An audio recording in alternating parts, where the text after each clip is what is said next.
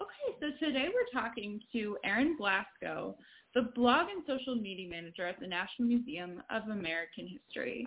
Thanks for joining us, Erin. Thanks for having me. Of course. So you have more of a background in museum education. How did you become interested in new media? I do have a museum education background. I went to museum studies at GW, and I did as many classes in museum education as I could. And then I got a job doing public programs at the National Postal Museum. And I noticed that the only people who could come to the programs were people who were local to the museum, or who accidentally stumbled upon it. And I felt like programs should have a national reach because we were called the National Postal Museum, so I kind of wanted a national audience. So I got to start doing a little bit of social media to kind of bring programs to the public, not just in person, but online. Great, thank you. So in your role at the American History Museum, can you tell us more about how you collaborate both within your team and also other departments in the museum? I do a lot of collaborating. Let's see, where to start. So I guess the first way in which I collaborate is that I am not a history expert, especially not an American history expert. So I can't share anything with the public without help from people who are the experts. So I get to work with a lot of curators and educators and collections managers and just people who are smarter than me about American history, which is really great. I really like that part of it. And so, I publish the blog. We publish about 2 or 3 times a week, and that is written mostly by people who know more about history than me. So I get to work with them, like, what's your idea for your blog post? What do you want to share? What would be, a really good topic for you? What objects do you think would work? And how do you want to tell your story? So I get to kind of facilitate content that way, and I really like it. I also get asked a lot about, we're doing an exhibit. How do we kind of like incorporate social media into the exhibition? So I get to work with the exhibit teams a lot, which I love. And then I don't have a huge team myself. I'm part of a pretty big team in the education department. But I do have 2 people who work on really specific parts of social media. One does business history and one does philanthropy history. And then, or I guess the same person does business history and philanthropy history. And then the other one does democracy and sort of those sort of topics. So we get to work together to make sure those focuses come through. So collaboration is a really big part of it, which is partially why I'm so bad at email, because my inbox is full because I work with so many different people. But I love that about my job, so it's great. Thank you. So have you noticed a difference in social media preferences between generations? And how do you plan new media initiatives that appeal to all ages? Let's see. Well, I consider the fact that I probably can't reach all ages because a lot of the social networks we use, you have to be at least 13, sometimes 18 to sign up for an account. So we're probably not going to reach little kids directly through social media. We might reach them through their parents. So we do stuff for parents that's hey, share this with your kids, but very rarely am I posting hey, 5-year-olds, enjoy this piece of content or whatever. So I don't try to reach everybody, but we do try to articulate target audiences for each project or program that we do. We do a lot of just trying to reach our own audiences who've raised their hands to say that they want to hear from us. So I'm sure you're familiar with the way that Facebook, for example, controls who sees your posts. And the majority of people who like your Facebook page may not see your content very regularly. So I put a lot of work into just reaching the people who said that they wanted to be reached, as well as growing our target audiences too. So right now we're really focusing on, since we have this person who's focusing on the history of philanthropy in America, who cares about the history of philanthropy? Who wants to learn about that? Who will find that useful or interesting? and kind of brainstorming, like, how do we reach these audiences? Where are they? What are they doing on social? Do they care about history? So we have to do a lot of that. And also when I'm considering reaching new audiences, I have to think about the fact that we probably can't start from scratch with a new social network very regularly. So if we discover that for a project where we want to reach a certain demographic, maybe younger people, maybe we want to use Snapchat, but then we have to maintain that Snapchat account forever, or at least until Snapchat, isn't the cool thing anymore. So, you have to think about, do you want to do daily content, weekly content? Where is that going to come from? Does our sense of humor match that social media platform?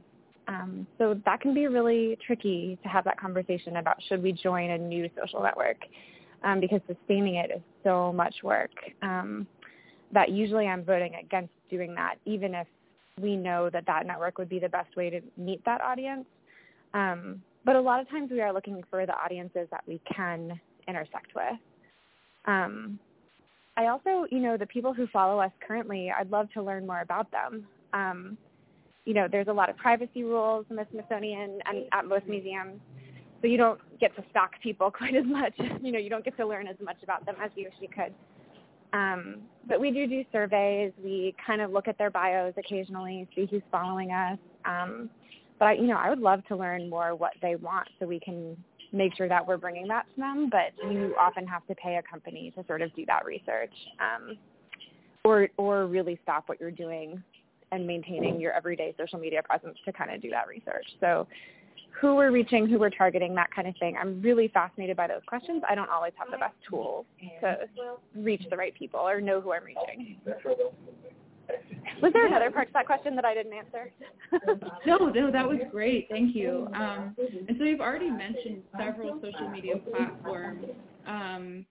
And since you manage the entire social media presence at the American History Museum, are there some platforms that are more challenging to strategize for? Is there something that sticks out as, just something that is has been a challenge to manage? Let's see.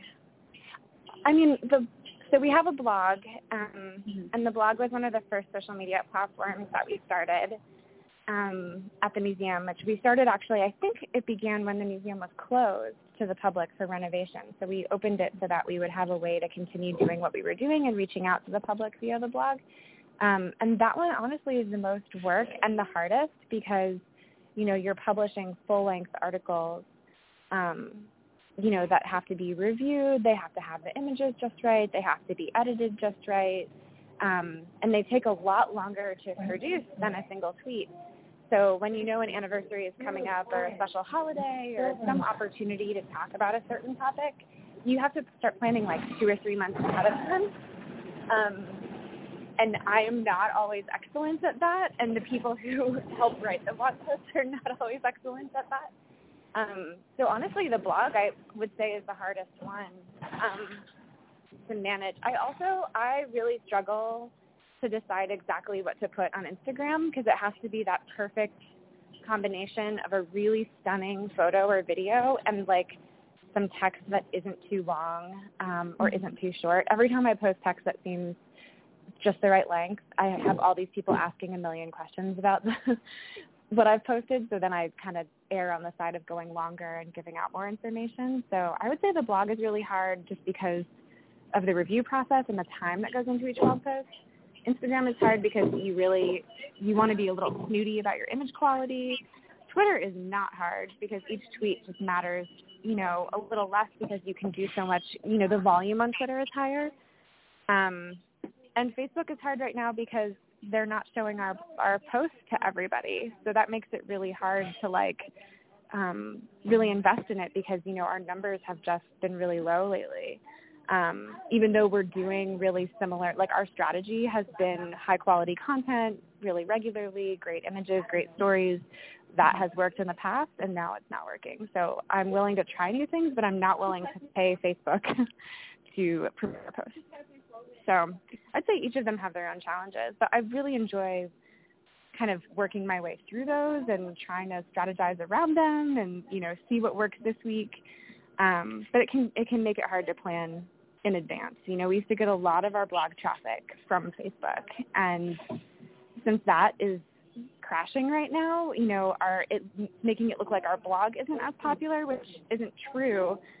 It's just getting less people from Facebook to the blog. So challenges everywhere, but they're all fun to tackle.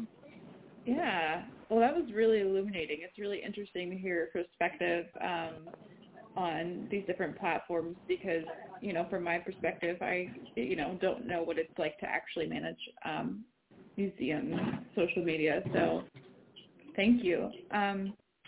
Would you say that your personality is ever reflected in your posts? And do you think this is something that museums should be embracing?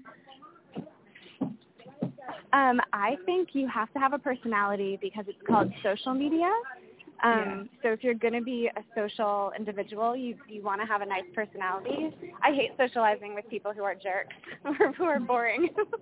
So we try not to be jerks and we try not to be boring, which is pretty easy to do, to not be too dull. But once you get into okay, let's be interesting, let's be exciting, let's be engaging, exactly what does that look like? And where is your line between humor, sarcasm, how many puns are too many puns, how too many Hamilton references can be good or bad. And you want to be, I really aim to be a little bit nerdy, a little bit geeky, but then that can be sort of a challenge for me because I don't necessarily know everything about our collection. And to be a true nerd, you have to have a lot of knowledge. So sometimes I feel like that persona works to a point and then it doesn't work anymore. I used to work at the Postal Museum, like I said, and we had this dog that had social media. His name was Oni the dog, and he had Facebook and Twitter. And it was really interesting creating his personality because he was an animal and he could say woof and he could be silly. So we created a whole kind of almost dating profile for Oni so that he would be in character because he'd never talked in history. He was a dog, so we didn't have direct quotes from him. We didn't have his voice, so we had to create that from scratch. So that was a really good practice exercise to create what a brand's voice should sound like. So yeah, if you envision you're in a museum as a dog or a lion or a cat or something like that, maybe it's a fun way to think about it. But yeah, I do feel like my personality comes through. But I do worry sometimes that we're being a little too dry, and just balancing that has been really hard. Yeah. Thank you. So you wrote a post about best practices for live social media events that engage museum audiences. And so what works and doesn't work, or you try different approaches. Is there one approach that you tried in a live social media event that didn't work out well? Let me think. I get to do so few live social media events because they do require so much more logistics than doing things that are only digital. Let's see. I do a couple tweet ups a year. I try to do a couple tweet ups a year, but honestly, Facebook Live is making that less necessary. It used to be that in order to really share a new exhibition, for example, that just opened on social media, that we really had to do a tweet up and invite other people to come share that exhibit with the public with us. But now that we have Facebook Live, it can be that can be a really powerful way to do it too. And then you're not inviting 30 people. You're not really having to write the same level of memos. You don't have to find goodie bags or make name tags. There's a lot of things for on-site events that are really event planning and not so much, digital strategy. So my event planning skills are way weaker now that I don't work at Postal Museum anymore. So that kind of stuff can be really, you got to relearn that stuff every time. But we did recently do a tweet up and it worked really well. We had 2 exhibitions to see. One was inside and one was actually a Smithsonian Gardens exhibition. And I think what worked well with that is that the museum was closed when we were doing the exhibition, doing the tweet up. So people really got this exclusive tweetable tour. Our speakers were great. It was awesome. And then we went outside to look at the Smithsonian Gardens exhibition, which related to the exhibit we had just toured. And it was really warm out. And it's harder to see your screen in really bright sunlight. And some of the plants that the garden staff wanted us to look at were in the direct sun.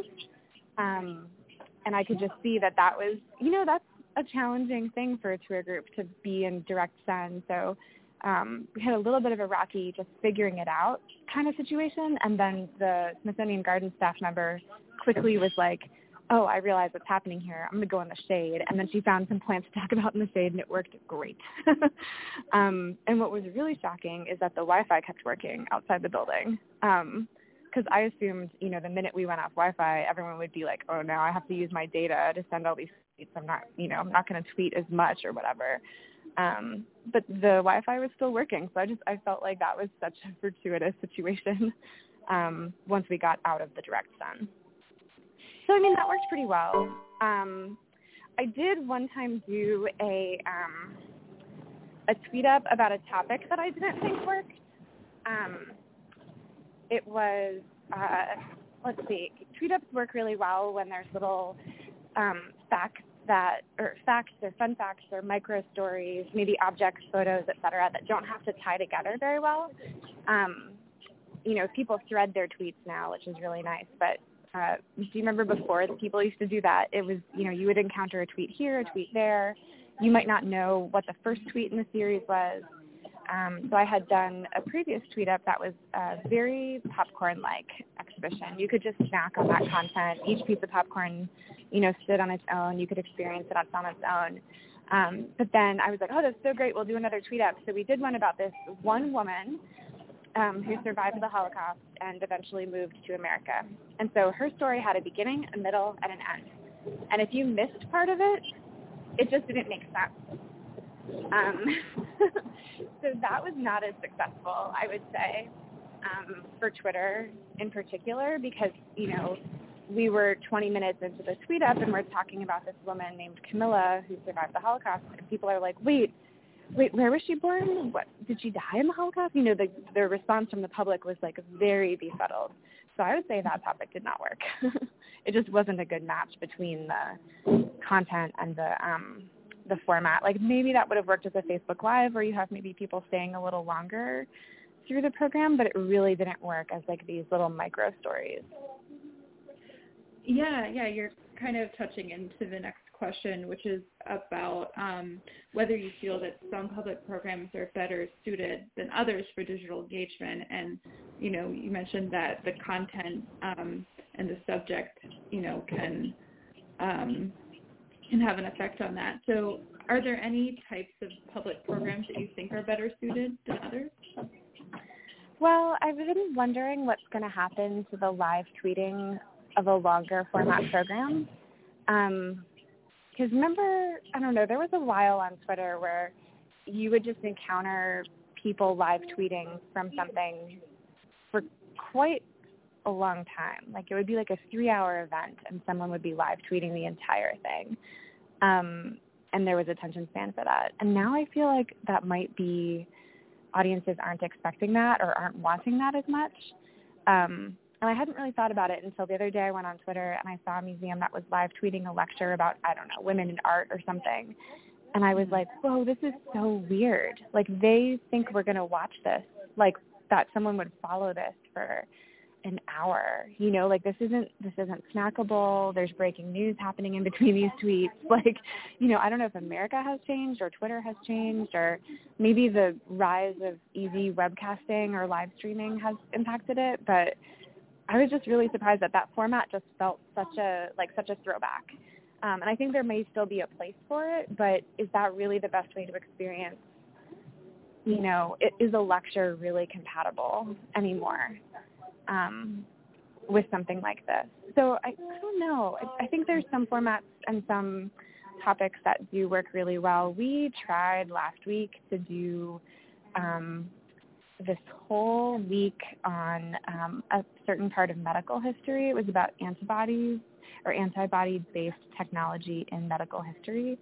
And I had a really hard time fitting that in particular onto Twitter, but it worked really well on Instagram, which I did not expect.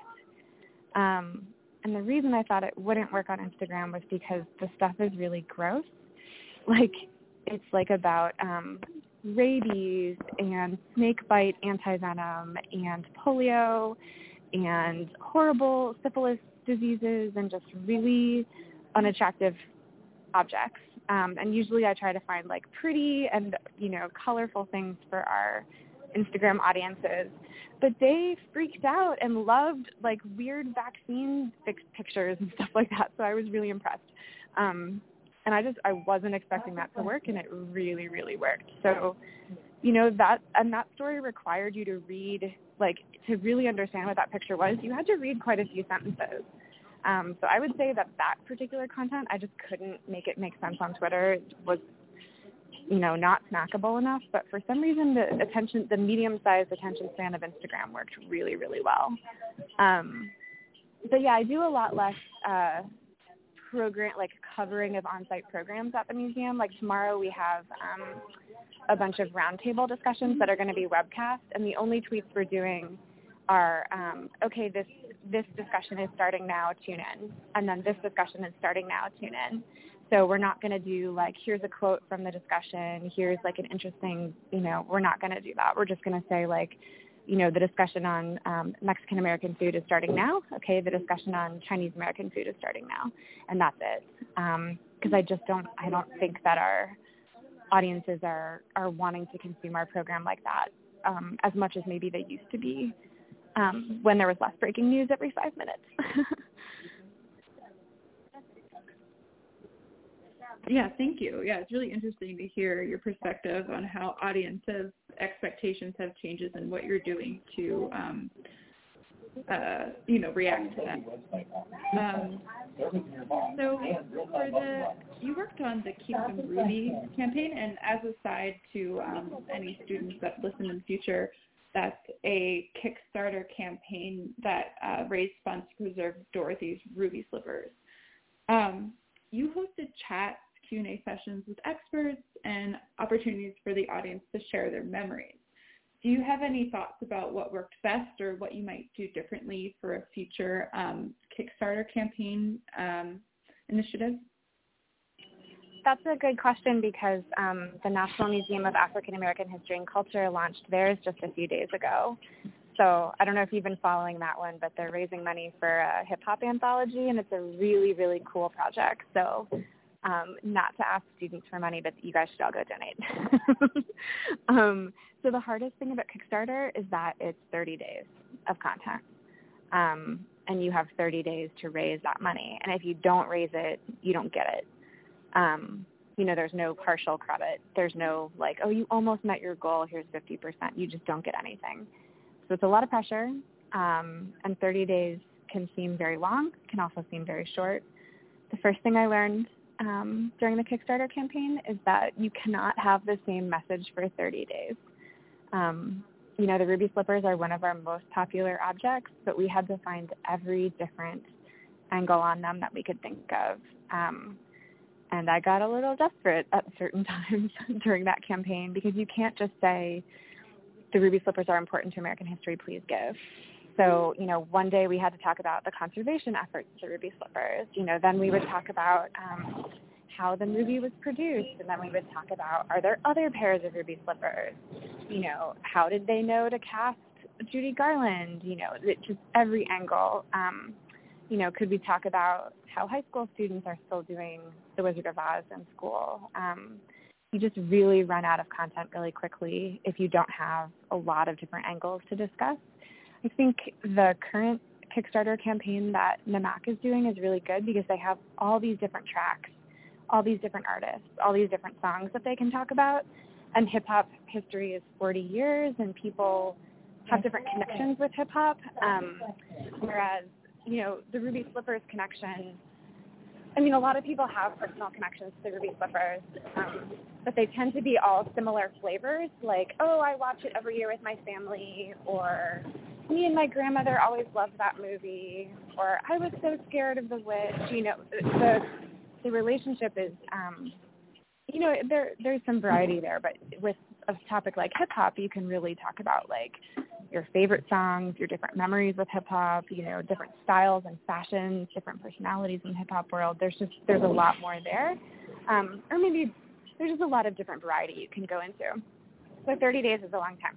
The second thing I learned is that you need so many more visuals than you will think that you need. Like, I am not a graphic designer, and I am not awesome at making graphics for social media. It's a very specific type of design. You have to get the sizing just right. The text can't be at the edges because it'll get cropped off. It has to be readable. And there's restrictions about how you can show the ruby slippers because the Warner Brothers, company, I think still holds the copyright to that. So you need to get some clearance from them. And so every day of the campaign, I had to think, how am I going to use images to tell this story and to ask for support for this project and to get people excited about it. When we had, maybe 5 good pictures of the ruby slippers, what I needed was 35 pictures of the ruby slippers. So I ended up doing a lot of graphic design on my own, and that was hilarious because I'm not very good at it, but I did my best. So those are the 2 things I learned, is that just the volume and the variety of content you need is really high, and you have to vary your message throughout those 30 days, and that if you don't have good visuals and good video clips and stuff like that, you're sunk because it's really hard to develop those on the fly. Okay, thank you. The American History Museum receives a lot of new object donations, or not necessarily a lot, when they can acquire those objects. And recently the Jim Henson puppet. Many are iconic and hold a special place in the hearts of Americans. Do you have an approach to tapping into the memories and personal experiences of people through digital engagement? That's a good question. I mean, there's almost nothing that we collect that nobody has a connection to. Typically when we're collecting, it's because it's so important to American history that it's a touch point for people. But I have had trouble sometimes connecting a particular story to audiences that we already have. So our current audiences, they already love the Ruby Slippers. They already love the Muppets. It's not hard to get them excited about those things. But when we merge into new collecting areas, that can be tricky, and you really have to use leverage partners to help get your message to the right people and then get those people to share their memories with you because that makes it much more powerful. So we recently collected some stuff from Selena, who is this really amazing singer she died too young.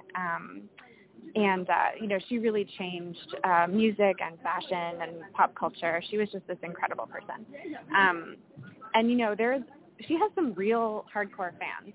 There are people who still love Selena and listen to her music every day and, wear the makeup line that was inspired by her and stuff. Sorry, there's some kids on this bus. And so we collected some Selena stuff, but we had not talked about Selena a whole lot on our social media.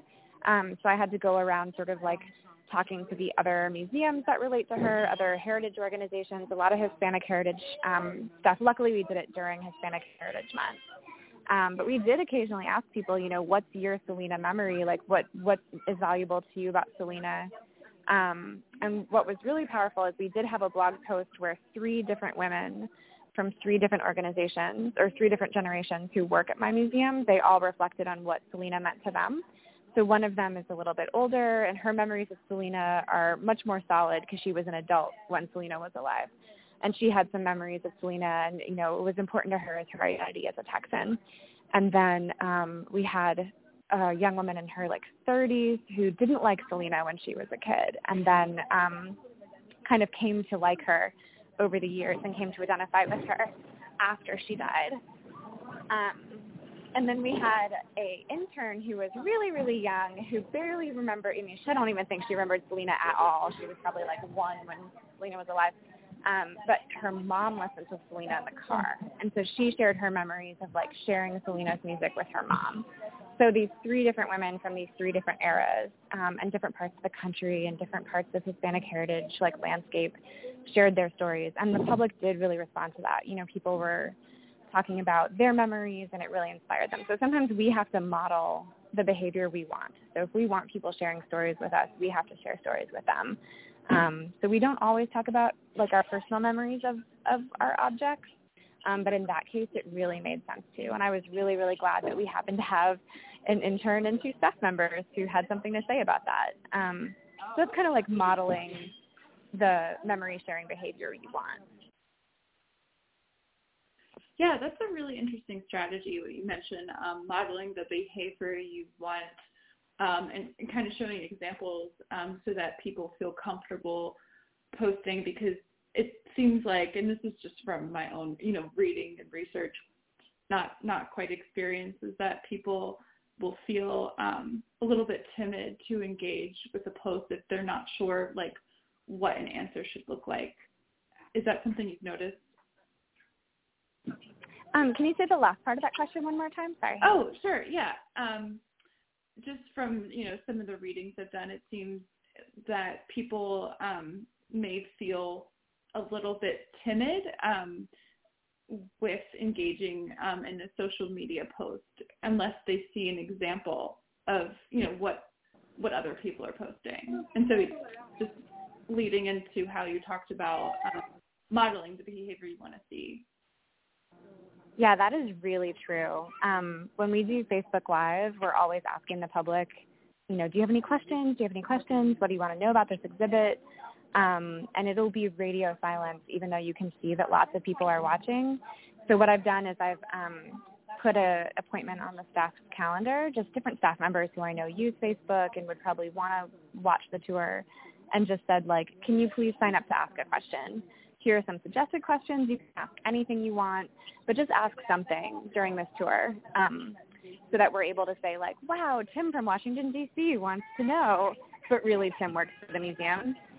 But once the public sees that, that's how you do it, Tim asked a question that wasn't, it's not the most sophisticated question in the world. It doesn't have to be scholarly. It doesn't have to be academic. I mean, you can ask, what's your favorite object? Hey, curator, tell me, what was hard about this exhibit? What's funny about this exhibit? Then questions from the public start rolling in. So we're really trying to model the behavior of, here's what we're looking for. And asking them questions can be really good, too. People really like to talk about what their favorite is. So a lot of times that's where we start, is what's your favorite Muppet? What's your favorite Selena song? And then from there, they can go into sharing memories, because just share your memories. That's a really personal question. What do you remember? So instead we say, if we're doing food history, what's your favorite food? What did your parents cook when you were little? That kind of thing. And usually someone gets the ball rolling, but it can be really painful when you put a question out there and get radio silence. Nina Simon has a great blog post about a really good question she saw in the museum exhibition about World War II. And it was basically if rationing, because, they rationed food during World War II, if rationing came back, what food would you miss most? And people wrote their answer on little Post-it notes. And I thought that was such a great question, because it was all you were saying is what you would miss, but it was kind of making you think, what would it be like to live back then? And that added just enough critical thinking to it that it wasn't just, what's your favorite food? Obviously it's chocolate. It was, what food would you miss? And I thought that was really graceful. So I'm always thinking about that example when I'm trying to phrase a question for our social media audiences.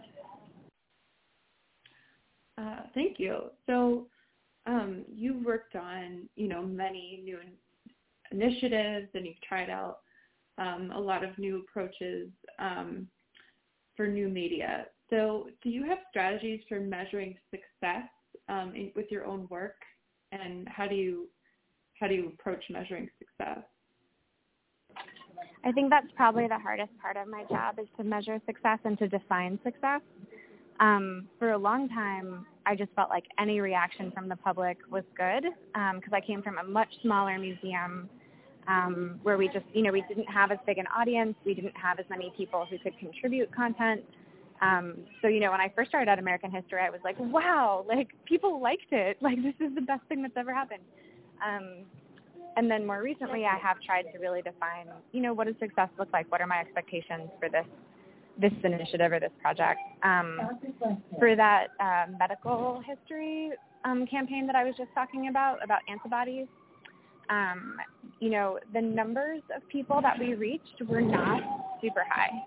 I think we reached every person who cared about that part of medical history, but, we didn't reach, bajillions of people. It didn't go viral by any means. It was a modest audience size. But I think we reached a lot of the people who really cared about that. So to report on that and to talk about the success of that project, I really relied on audience comments. So I went through and copied every good comment or every meaningful comment we got from Instagram. I categorized them into different categories of reactions. Like some people were just showing appreciation. Other people were like sharing a personal story. Other people were asking a follow-up question. Quite a few people were comparing medical care in the past versus today, and sort of saying like, oh, I'm so glad that vaccines exist, but also even more complicated comments like, you know, it's really interesting that people with like tuberculosis, for example, they often had civil rights taken away from them because they weren't sure how tuberculosis spread and like, you know, how is that similar or different from today? So people were doing a bunch of critical thinking, and categorizing that comment made, you know, really helped me see the range of reactions that we had from people, which just felt like more than just saying like, oh, we had 200 comments. It was like we had 15 comments where people shared stories. We had 20 comments where people asked questions. We had, you know, 32 comments where people showed appreciation. And that felt really good. I also made like a word cloud of the comments so you could see the most commonly commented words, and one was interesting. And I was like, hey, if people are saying our content is interesting, I'm happy. Like that makes me really happy at the end of the day. That, to me, that's more than like, oh, we got thousands of likes. You know, people took the time to write, this is really interesting, or to say thank you. So yeah, measuring success and defining success is really, really challenging. And it's the thing I've been spending a lot of my time freaking out and working on lately. Well, thank you for, you know, your overview from your perspective. You know, it's one thing to study how, in a graduate course, how to measure success, but then I imagine on the job what it would be like to actually keep up with that. So I'm always curious, you know, what do people actually do? So as you know, digital media trends change so quickly. Do you have any advice for museum professionals that want to keep up with current trends, or how do you keep up with current trends? I rely on my network of other social media managers who I follow on a Facebook group and on Twitter to tell me when something is changing. And they are so well connected and so aware and somehow have time to read that they are like really good at saying in advance, like, oh, hey, Facebook is changing, or, oh, hey, we're seeing this trend happening. I subscribe to a couple blogs and stuff like that, but typically I'm finding out about things because my network is talking about them. And the other thing I would say is that really good storytelling and really high-quality visuals are never going to go out of style. So even if you have a really busy month and you can't read, you know, all the cool tech blogs or like all the cool museum education blogs or whatever, like you cannot go wrong with a good story and a good image or video or graphic to go with it. So sometimes I worry that, you know, I'll just be on this treadmill of like, you know, what is, you know, now Twitter's going to 280 characters. Oh my God, do we have to edit every tweet to be longer? And, you know, now Instagram is going to have an algorithm and they're going to hide our content. What do we do? But it's really helpful just to remember that, you know, being social on social media is the important thing. Telling really good stories, answering questions, engaging, and having a great, you know, eye-catching thing to go with it. Like, you cannot go wrong if those are the things that you're doing. So I always love talking to grad students because they're like, we read this thing, and I'm like, I better go read that thing. So I do as much reading as I can. I stay as aware as I can, but, you know, you cannot spend your whole day researching new trends and preparing for new trends. Sometimes you have to actually do your job and actually schedule content and actually edit blog posts and stuff. And in those cases, those busy weeks, I just try to remember that as long as we're telling good stories and we're keeping an eye on our quality, that we'll be doing really well. Thank you. Yeah, you said that you love talking to grad students. So do you have any advice for emerging museum professionals that might want to shift towards a career in new media? I would say definitely be on Twitter and definitely follow the other social media managers and marketing people and museum educators and network with them. I I would say that's a really big part of just being part of that network and, angling for a good job and finding out about jobs that are opening up and stuff like that. And I would also be really good at one other thing. Like, social media is really important. It's really cool. It's a great field. But I feel really lucky to bring like a museum education background to it. So I would have like one other focus area, whether that's a content area or, maybe you're really excellent at evaluation, or maybe you're really excellent at project management or serving on an exhibition team. Like, that combination just makes you a really, really winning candidate. Breaking through that job interview, because everybody is going to be able to say, I can do Twitter, I can do Facebook, I can do Tumblr. Well, of course you can. They're consumer products. They're for the public. It's just pressing buttons. Like, technically it's very easy, but it's really hard to manage a brand. So everyone in that application pile is going to say like, oh yes, I'm great at Twitter. Well, of course you are. But being good at one additional thing, one additional focus area can be really great. And especially if you have skills in like the evaluation area, I think that's always really valuable, because you're able to like bring so much more value to a project. You're saying, not only am I going to implement this project, I'm going to be able to check in along the way and evaluate based on our goals. So I think that's some of my advice. Let me think. What else would I tell grad students? Obviously, internships are important. Informational interviews are important. Sharing what you're learning is important. I see a lot of really awesome social media by grad students, especially when they're in a class that's forcing them to tweet or forcing them to post on Facebook or forcing them to write blog posts or whatever. But kind of keeping that up in between courses, I think, can be really great. And I would, right now separate personal from professional profiles, so that you've got a space where you can talk about margaritas and going shopping or whatever, and then a space where you can talk about your professional life, and make that really Googleable. That's some advice I always give to our interns, is just that you really want your real name to come up, and you want your real social media profiles to come up, and when they do, you want them to be just really interesting, really professional, maybe one or two dog photos, but that's it. Well, thank you. Yeah, that I'm thinking about which class to take next semester, and you're talking about evaluation, and I'm like, okay, maybe I will take evaluation. So you should, because no one has money to do it. Like, museums do not do a great job at raising money to do evaluation. So having someone with any in-house skills is really valuable. Like, that is worth its weight in gold. Even if you're just doing like a super awesome survey or like a really quick focus group, like just being familiar with evaluation techniques, do it. It's really, really valuable. Well, thank you. Yeah, that was our last question.